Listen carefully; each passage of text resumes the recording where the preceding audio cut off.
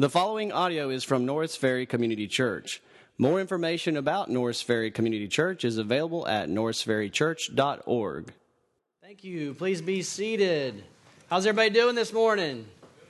Good. LSU game was in the afternoon. No excuse for sleepiness here. I know it's homecoming weekend. There's 3 homecomings, and so there's always some excuse for us to be tired. Isn't that right, Christian? No, never tired. Hey, guys, welcome home. It's good to see you. Chris, where are you going to school? Baylor. All right. I knew you weren't going to Tech or LSU, but I couldn't remember if it was Arkansas. But good to see some college folks home. Makes me sad that my daughter's not here. I'm not going to say that it means anything about her love for me or not. But it's good to see y'all. It's fall break, so there's no homework, so everybody should be happy if you're in school mode. But we are continuing our study. Oh, yeah, good reminder. 3rd grade and under, you are dismissed to class. That's been done, right? You're gone. Okay, so we're working on the Sermon on the Mount, which is just one of 5 discourses or sermons that we see in the Gospel of Matthew. And remember what's been going on in this series. The 5 discourses are times where Jesus sits down with his disciples. He calls them out of their way of life. They were fishers of men, tax collectors, and doing their different careers, if you will. And Jesus says, hey, come follow me. And so they dropped everything. They're following Jesus. That's what a disciple is. We use the term Christian, but the more common term is a disciple. We're followers of Jesus. And so as followers of Jesus, reading his word, we are sitting in our chairs at the feet of Jesus, listening to his teachings for us, just like the disciples were reading about were doing. And one of the things we have said all along is this title is called Sent by the Son. Jesus called them, said, follow me. And then at the end of Matthew, he sent them out in the Great Commission. And one of the key phrases in there, he says, now go make disciples, teaching them to obey me. And so there's an active obedience in following Jesus. If we are disciples of Jesus, there is action implied. And so we have been intentionally creating every week an action step. Some weeks we emphasize it more than others, but every week, if you're picking up the little study guide, we write in there an action step. This is to help you actively obey Jesus. And so let's review some of those action steps. I want to interact with you. Does anybody remember the very first action step? There you go. Boom. Somebody got it right. I couldn't give you credit because I don't know who said it. But yeah, a notebook. I want to tell you, this has helped me tremendously.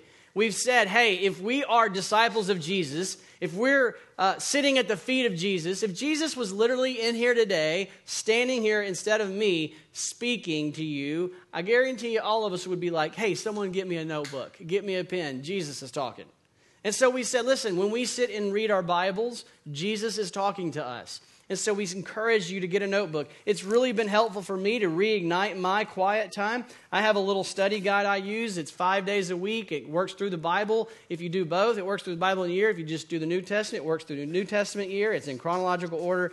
And I write down what I'm reading, little summaries of it each day. And then I turn kind of the main idea of what the Bible said that day into a prayer. And that's the way God speaks to us. I encourage you to do it. Also, we've been meeting as a staff and elders. We've been meeting with the church, many meetings, hearing opinions about what we should do with our next step in our vision, dealing with limitations in our building. I've been writing down, taking notes because I believe God is speaking through his people. And so I'm listening. You can do the same thing as you're at school or you're at work. God shows you something. Write it down in your notebook. We want you to start thinking in terms of a dynamic, interactive relationship with Jesus. Not just, hey, I come in here, I get some nuggets of information. I want you to think about it in terms of a living, breathing relationship that is ongoing 7 days a week. You're obeying what God has said to you. We've also done other things like we've encouraged you to engage people that are in your everyday life. I talked about me engaging someone at the eye doctor when I was getting glasses. Maybe you have someone at the grocery store that you see a lot. And we said, hey, ask them a question, interact with them, get beyond just the blinders of I got to get my to-do list done, and see them as people that God has placed in your life. What does God want you to say to them? What does God want you to do, interact? What does he want to do in your life or in their life by putting y'all in the same relationship? So we said ask them one thing. Ask them to describe a Christian in 3 words. And some of us did it, some of us didn't. And then we said, now take that and pray for that person and seek a way to enter into a conversation with that person. And so we've done these different action steps. And another one we did was memorize Matthew 5:20. Anybody memorize Matthew 5:20? Anyone? There you go. All right, I won't make you do it unless you want to. You want to quote it?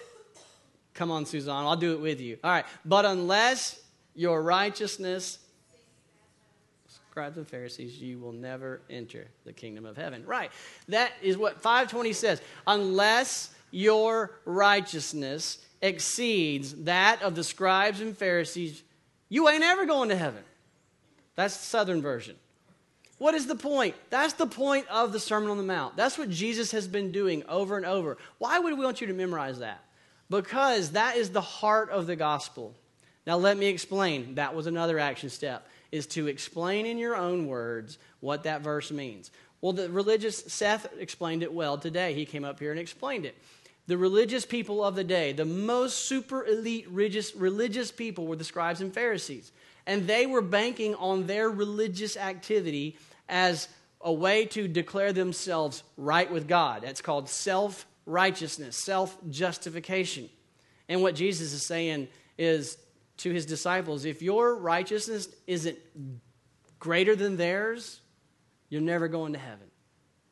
And that's when we go, well, how can my righteousness be better than the scribes and Pharisees? They were experts at keeping the law, at keeping God's commands.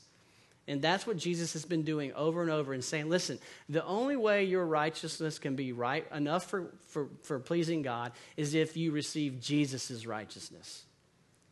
And that's a gift of God's grace given to you by faith in Jesus. And so, can you explain that to someone? Do you understand that yourself? That the most religious person isn't righteous enough. That you need the righteousness of Jesus as a gift. It's given by the grace of God through faith in Jesus Christ. That's the gospel message. We want to equip you to do. This is an equipping center. We're equipping you to go live as disciples, to make disciples. And so we want to know, can you share that with someone? Can you clearly articulate that? Do you understand that? Do you know it, first of all, for yourself, and then can you share that with the person at the grocery store, at the eye doctor, or at your school, in your classroom, or your roommate? Can you share that so that they can be wrestling with that themselves? So, our action step for this week. Write this down, if you will, in your handy-dandy Blue's Clues notebook. Anybody knows Blue's Clues? Anyone? Yeah? Okay, well, that was my kids watching it.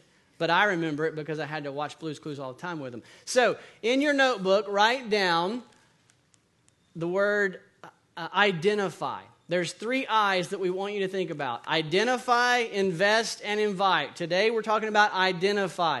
God, identify for me people in my life that you want me to pray for, invest in, invite them to coffee, to a Bible study, to church, invite them into a relationship with me, or maybe it's invite them in a relationship with Jesus, whatever it is. But the first step is identifying the people that are already in your life. So many times we think about making disciples and sharing the gospel. We think we're supposed to just kind of, here's our normal life, and then we got to do this weird appendage thing out here. We got to go do something out of the ordinary. Well, God is saying, listen, I've put people in your life. You just need to identify them. You need to see them. Where do you shop? Where do you work? Where do you work out? Where's your hobby? Who do you do your hobbies with? Who's on your soccer team? Soccer parents, as you're standing by them and you're screaming at your kids, are you thinking that maybe God has put them in your life for a reason? So identify whom God has placed in your life and He wants you to start investing in. This week, pray, think about it, let God put someone's name on your heart, and begin to pray that God would give you a clear path of getting into and investing in a relationship with Him.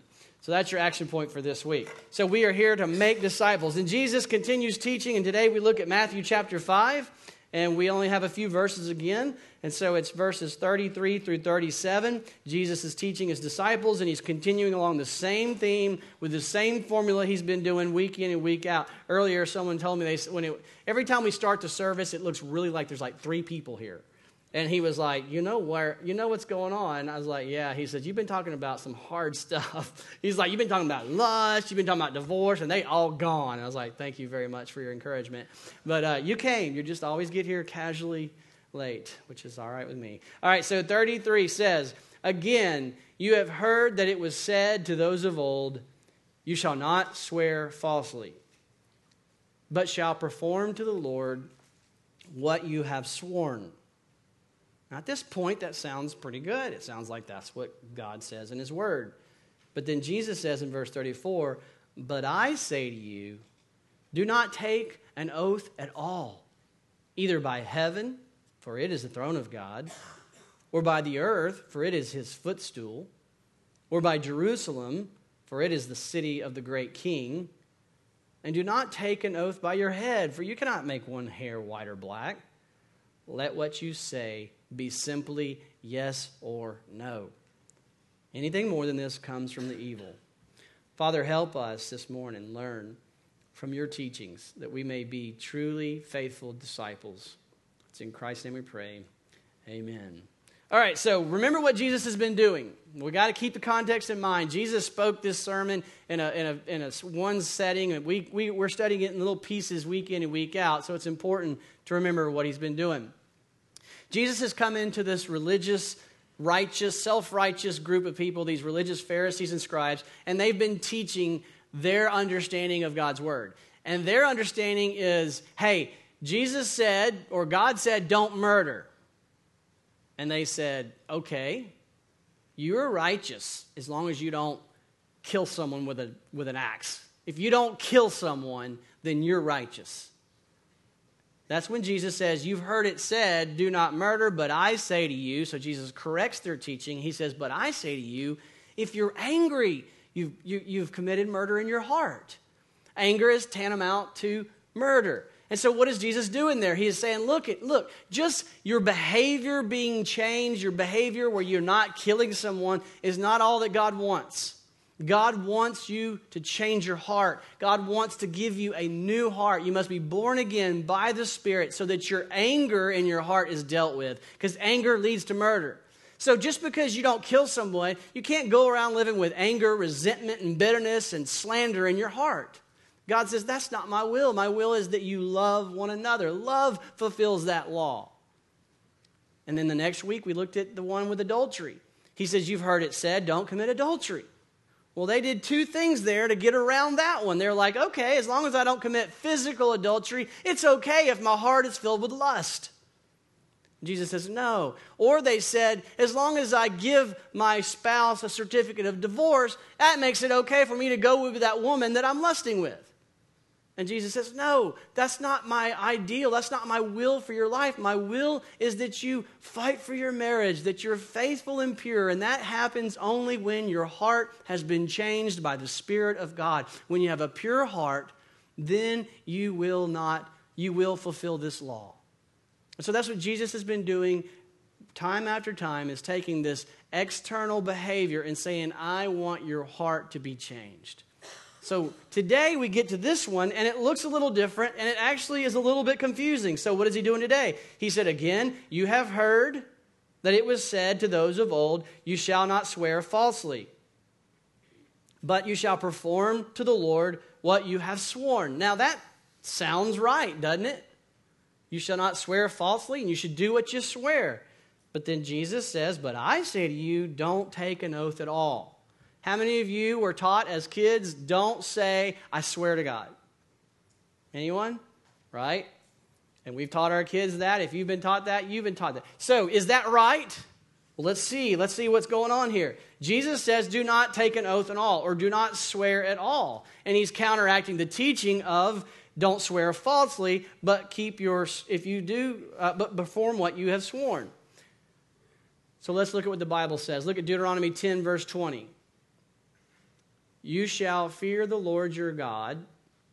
You shall serve him and hold fast to him, and by his name you shall swear. Wait, do what?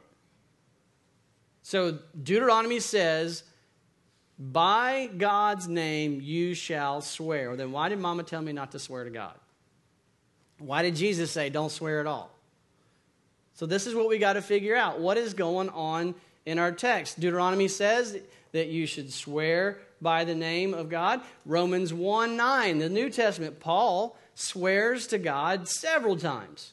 Romans 1:9, for God is my witness. This is him saying, God is my witness. You've heard people do this. Hey, God is my witness. He says, whom I serve with my spirit in the gospel of his Son, that without ceasing I mention you always in my prayers. He does it again in 2 Corinthians 1:23. He calls God. He says, but I call God to witness against me, if it was to spare you that I refrain from coming again to Corinth. So Paul is basically saying, I swear to God I've been praying for you. I swear to God that's why I didn't come to see you. So it's a little bit confusing to know what Jesus is saying here. Why does Jesus say don't swear when the Old Testament said to swear, and when Paul's example, he swears to God. He does it again in 1 Thessalonians 2:5 and verse 10. He does it again in Philippians 1:8. So what is Jesus saying? Some people have taken Jesus to mean that you cannot go to the court of law, you cannot put your hand on a Bible, and you cannot say, I swear to tell the truth, the whole truth, nothing but the truth, so help me God, because Jesus said don't swear. Is that what Jesus is saying? No, the answer is no, that's not what Jesus is saying. So what is Jesus saying? What is going on here? The Old Testament has a lot to say about swearing. Let's keep reading different Old Testament texts, and I think the picture becomes clear. Bear with me. I want to flesh out what the Bible says, then flesh out what the scribes and Pharisees were doing, and then what Jesus says makes perfect sense. So let's look more at what the Old Testament says. Exodus 20, verse 7. You shall not take the name of the Lord your God in vain, for the Lord will not hold him guiltless who takes his name in vain. What does it mean to take the Lord's name in vain? It means for it to be used with no reverence, to be used with no weightiness, to use it just flippantly like any other word. And so we know it's helpful to understand the Lord says don't take the Lord's name lightly. Don't just flip it out there if you're not being seriously referring to the Lord. So one aspect of not swearing to God is don't just be that person who goes around saying, I swear to God. He says, if you swear to God, don't do it flippantly. Make sure that you are using my name with the reverence it deserves. In Leviticus, not Levitations. In Leviticus, sorry, I was up late night watching my kids get home from homecoming. Leviticus 19:12. You shall not swear by my name falsely, and so profane the name of your God. I am Yahweh, the Lord. So here he's saying, listen, don't use my name lightly, and if you do use my name, if you do swear by my name, you better keep it. Don't swear by my name falsely. Numbers 30, verse 2. If a man vows a vow to the Lord or swears an oath to bind himself by a pledge, he shall not break his word. He shall do according to all that proceeds out of his mouth. Again, if you swear by the Lord's name, if you do what Paul was doing, you better be sure you do what you say. Deuteronomy 23, 21 through 23. If you make a vow to the Lord your God, you shall not delay fulfilling it. For the Lord your God will surely require it of you, and you will be guilty of sin. But if you refrain from vowing, you will not be guilty of sin. You shall be careful to do what passes or what passed your lips. For you have voluntarily vowed to the Lord your God what you have promised with your mouth. So clearly God is saying, listen, don't throw me around flippantly. If you are brave enough to use my name as a pledge, as an oath, to swear by my name, you better keep it. Because God is keeping an account. And he says, don't break a covenant in my name. It's sin when you do that. And so that's where we get this idea of don't say, I swear to God. Who among us knows for certain that we're going to be able to keep that oath? If you don't know with absolute certainty, then stop swearing by God. From these verses, it becomes clear God does not want his people to swear falsely. He makes that clear. So why does Jesus say, again, I say to you, do not take an oath at all? Now let's think about this. If your kids are running around saying, I swear to God, I don't even like saying it. I'm so been trained all my life not to say it. But if they're running around saying, I swear to God this and that, and you're like, what would they be doing? What would cause you to say, stop swearing? What? Okay, so part of it is they're not taking God's name seriously. They're just slinging it out there. That's absolutely right. What else? If they do something and you're like, you just swore you weren't going to do that. But what would happen that you would say, don't swear anymore? If they did what? Yeah, if they broke their word. If they just swore something and then they lied or they broke their word, you would say, stop swearing. Just let your yes be yes and let your no be no. And that's exactly what Jesus is doing here. And so we see that in the following verses. We can tell what's going on in the scene. Look at verse 34. You can tell the Pharisees and the scribes were not telling the truth and they were abusing this teaching. In verse 34, he says, but I say to you, Jesus says, don't take an oath at all. Stop swearing. Either by heaven. So apparently they were saying, I swear by heaven. Jesus says, stop swearing by heaven. For it's the throne of God. Or they were saying, I swear by earth. Jesus says, stop swearing by the earth. For it's the footstool of God. Some were saying, I swear by Jerusalem. He says, stop swearing by Jerusalem. It's the city of God, the city of the great king. I don't get this one, but some people apparently are saying, I swear by my head. And Jesus says, your head's going bald. Stop swearing by your head. God determines if you have hair or not, or if your hair is white or black. And he just says, look, just let what you say be simply yes or no. Anything more than this comes from evil. The devil is called the father of lies. So from these verses, we can tell once again,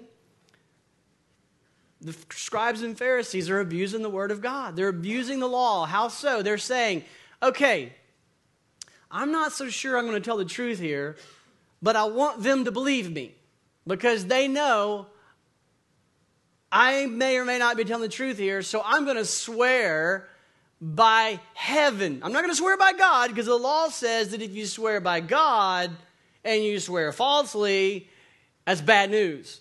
So I got a way out here. I'm going to swear by God's heaven because I didn't swear by God. I swear by heaven. And now I don't have to keep my word. Now I can make this oath. I can make everything look official, and I'm not really going to keep it, or I'm not really going to be accountable if I don't keep it. So I'm just going to swear by heaven. Are you following the logic here? Or apparently they're swearing by heaven, swearing by Jerusalem, swearing by earth. And Jesus says, look, when you swear by any of those things, you're swearing before God. He's saying when you swear by heaven, that's God's heaven. When you swear by earth, the earth is God's footstool. When you swear by your head, God is over your head. When you swear by Jerusalem, that's God's holy city. You're not getting out of accountability. So quit lying with these oaths and thinking you're okay because you didn't swear by God. Stop doing that and just let your yes be yes and your no be no. I can relate to this exactly because growing up, I had two brothers.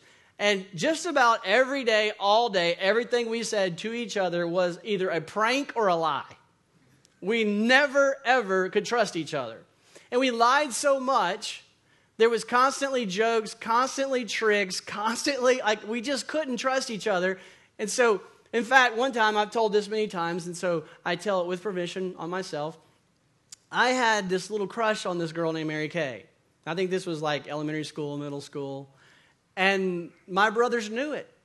So one day I came home from school, and my brothers were like, Tracy, guess what? And I'm like, what? They're like, Mary Kay called you. And she wants you to call her back. I'm like, really? They're like, yeah. I'm like, figures. So I pick up the phone. I'm going to call Mary Kay. I had that kind of phone. Down her number, and I call. Her mother answers, hello. I was like, hey, this is Tracy Graham. Is Mary Kay in? Yeah, Tracy, just a minute. Let me go get her. And I'm like, and they're all like, yeah. And I was like, hey, Mary, this is Tracy. And right then they'll go, just kidding. I'm like, never mind, Mary, I got to go bye. Everything out of our mouths was a lie. And so we could not, it didn't matter if you said, I promise. We didn't swear because Mom said don't swear, but we would come up with, you promise? I promise. You're lying. No, I promise. And we got to the point where we really didn't have any way of validating our word because we were such liars. And so we invented one. We came up with, okay, listen, if I say trust me, you can trust me. I was like, all right. So we made a deal, and that was the only way that I knew. You promise? You promise? Yeah, but do you say I trust me? Say it again, but say I trust me. I mean, that's how pathetic it was. That's exactly what's going on here. They're lying. They're not keeping their word, and they're getting around it by just saying, I didn't say swear to God. So they didn't have to keep their word. And Jesus says, that's not what I want my people to be like. I want my people, when they say something, it's true. I want my disciples, I want your yes to mean yes, and I want your no to mean no. Because anything else comes from the father of lies. So let me ask you something. Do you feel the need when you say something to someone? Do they give you that look and you have to say, I swear, I promise? If you do that, that's the sign that you're not known as an honest person of integrity. And we need to repent of that. And we need to be a person that when, let me ask you this. When you go and you tell someone, let's say you've been praying, Lord, help me identify who you want me to talk to in my life. And then you go to that person and you say, the truth of the gospel is this. Are they thinking, really? You're going to tell me the truth of the gospel? Are you going to feel like you need to say, no, I swear this is true? Or are you a person of your word? Are you a person of integrity that just, they know you, that people know you? When that person says, their handshake's good. When this person says something, you can take it to the bank. So that when you walk up and say, hey, would you allow me to share with you the truth of the gospel? They would say, yeah, I'm interested in hearing what you have to say because I know you to be an honest and true person. Jesus is saying, my disciples are salt and light in this culture. We live in a culture that truth means nothing. I mean, what's the big news of the day? It's called fake news. It's like, what are you talking about? If it's fake news, it's not news. Or political speech. You can say anything you want in political speech, and it doesn't matter. You don't have to tell the truth anymore. It's like, I changed positions. Really? Can anybody's word be counted on anymore? What an incredibly powerful opportunity for us to be salt and light. Where we become people, when we say something, they know it's true. This means that has implications in our life in many ways. First of all, I would say it means we shouldn't swear. We shouldn't go around swearing in God's name. James 5:12, James repeats exactly what Jesus says.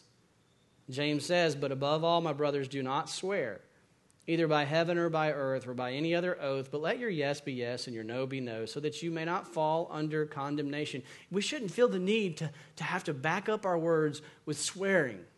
It doesn't mean you can't go to a court of law. If you go to court, you can put your hand on the Bible and you can say, I swear to tell the truth, the whole truth, nothing but the truth, so help me God. That's fine. But then tell the truth, the whole truth, and nothing but the truth. I also think this is not swearing keeps us from getting the habit of making light of God's name. I mean, we don't want to go around taking God's name in vain and just lightly treating it with disrespect. But this also means as disciples that we should be people who absolutely keep our commitments. If you say you're going to do something, then do it. Be careful before you make a commitment, because if you make a commitment, you're making a commitment before Almighty God. And he's saying, I expect you to keep your commitment. Bosses at work, if you tell your employees you're going to give them a raise, give them a raise. Dads, if you tell your son you're taking him fishing, take the boy fishing. If you tell your spouse you're going to go on a date this weekend, go on the date. In the community, if you say you're going to do something, do what you say.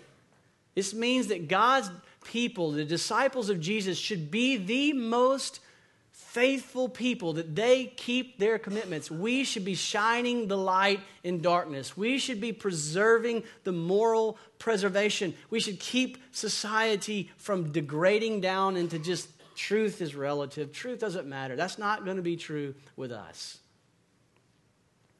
Not only does it mean we keep our commitments, but it also means that we are men and women of integrity. We have nothing to do with shady deals. I don't care how much pressure you have at work to produce or to perform or to reach that goal. Jesus says, my disciples do not do shady deals.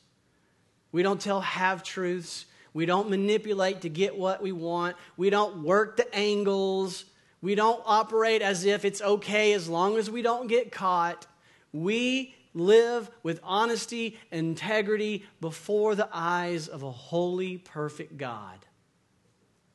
Jesus says, that's what I want from my people. So how do we do this? Well, let's think about what's going on in our heart. Because again, got to keep the context here. Jesus is not creating, it's not like the scribes and Pharisees. Listen carefully. It's not like the scribes and Pharisees created this really hard ladder to climb to Jesus, and Jesus says, no, I want to make it even harder. That's not what he's saying. He's saying it's impossible. And so you need to turn and put your faith in Christ, and he gives you a new heart, and he begins to change your heart. And once he's changing your heart, you start to tell the truth. You start to be a person of integrity. You start to keep your commitments. But what's going on in the heart? Well, let's think about what happens when we lie. What's an example of why would you lie? Someone tell me. What would be one example of why not you, but your friend would lie? Okay, scared of the consequences. So what does that say about what's going on in our heart? If I'm afraid of the consequences, I won't make my bonus. What does that say about my heart? Who or what am I worshiping? Okay, let's go with money. So I am treasuring money over Christ. Or maybe it's trust. Maybe I don't trust that God is going to provide, so I think I have to do whatever it takes to get that bonus. And so what Jesus is saying is, I want my people will have a different heart.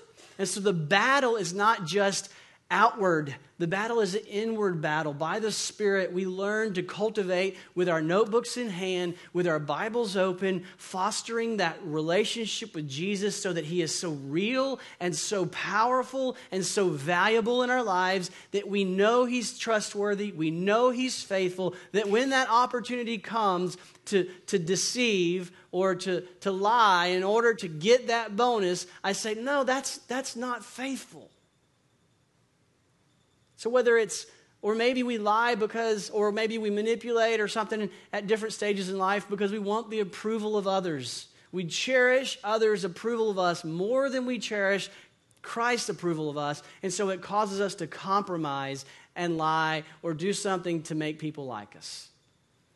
There's myriad of examples, but the point is this. This is a heart issue first. Deal with the heart. And as the Lord gives you changes in your heart, it will change the external behavior. And as he does that, we become the people of God that are salt and light, that bring glory to him, and that validates our testimony when we come to someone and we say, hey, this is the truth about our eternal destiny. Pray with me. Lord, I pray that we will be known as a people of honesty and integrity. I pray, Lord, that you will create within us hearts that worship you and treasure you, Lord, so much that we will not be willing to compromise for any other false god. Lord, I pray that when we make a commitment, people will know that we will keep it. I pray that when we make dealings and do business with people, that they know we're honest and we're not going to shade the truth. We're not going to manipulate. Lord, I know there are people here today who need that heart transformation. Lord, would you open eyes this morning, even now, as we sing, Lord? Would you open eyes to see, to show us our self-righteous tendencies, and that instead that we would see we can't be righteous enough on our own, and that we would turn only to Jesus Christ to receive the righteousness of Christ as a gift by faith. That we would have new hearts filled with the Spirit of God, that we are so filled with awe that you would save us despite our unrighteousness, that you would forgive us, that we'd be so filled with awe that you would be our first love. We would worship and treasure you supremely, and that would motivate us to live honest, truthful, faithful lives for your glory. It's in Christ's name we pray. Amen. Thank you for listening to audio from Norris Ferry Community Church located in Shreveport, Louisiana. Feel free to make copies of this message to give to others, but please do not charge for these copies or alter the content in any way without permission. For more information about Norris Ferry Community Church, please visit us online at norrisferrychurch.org.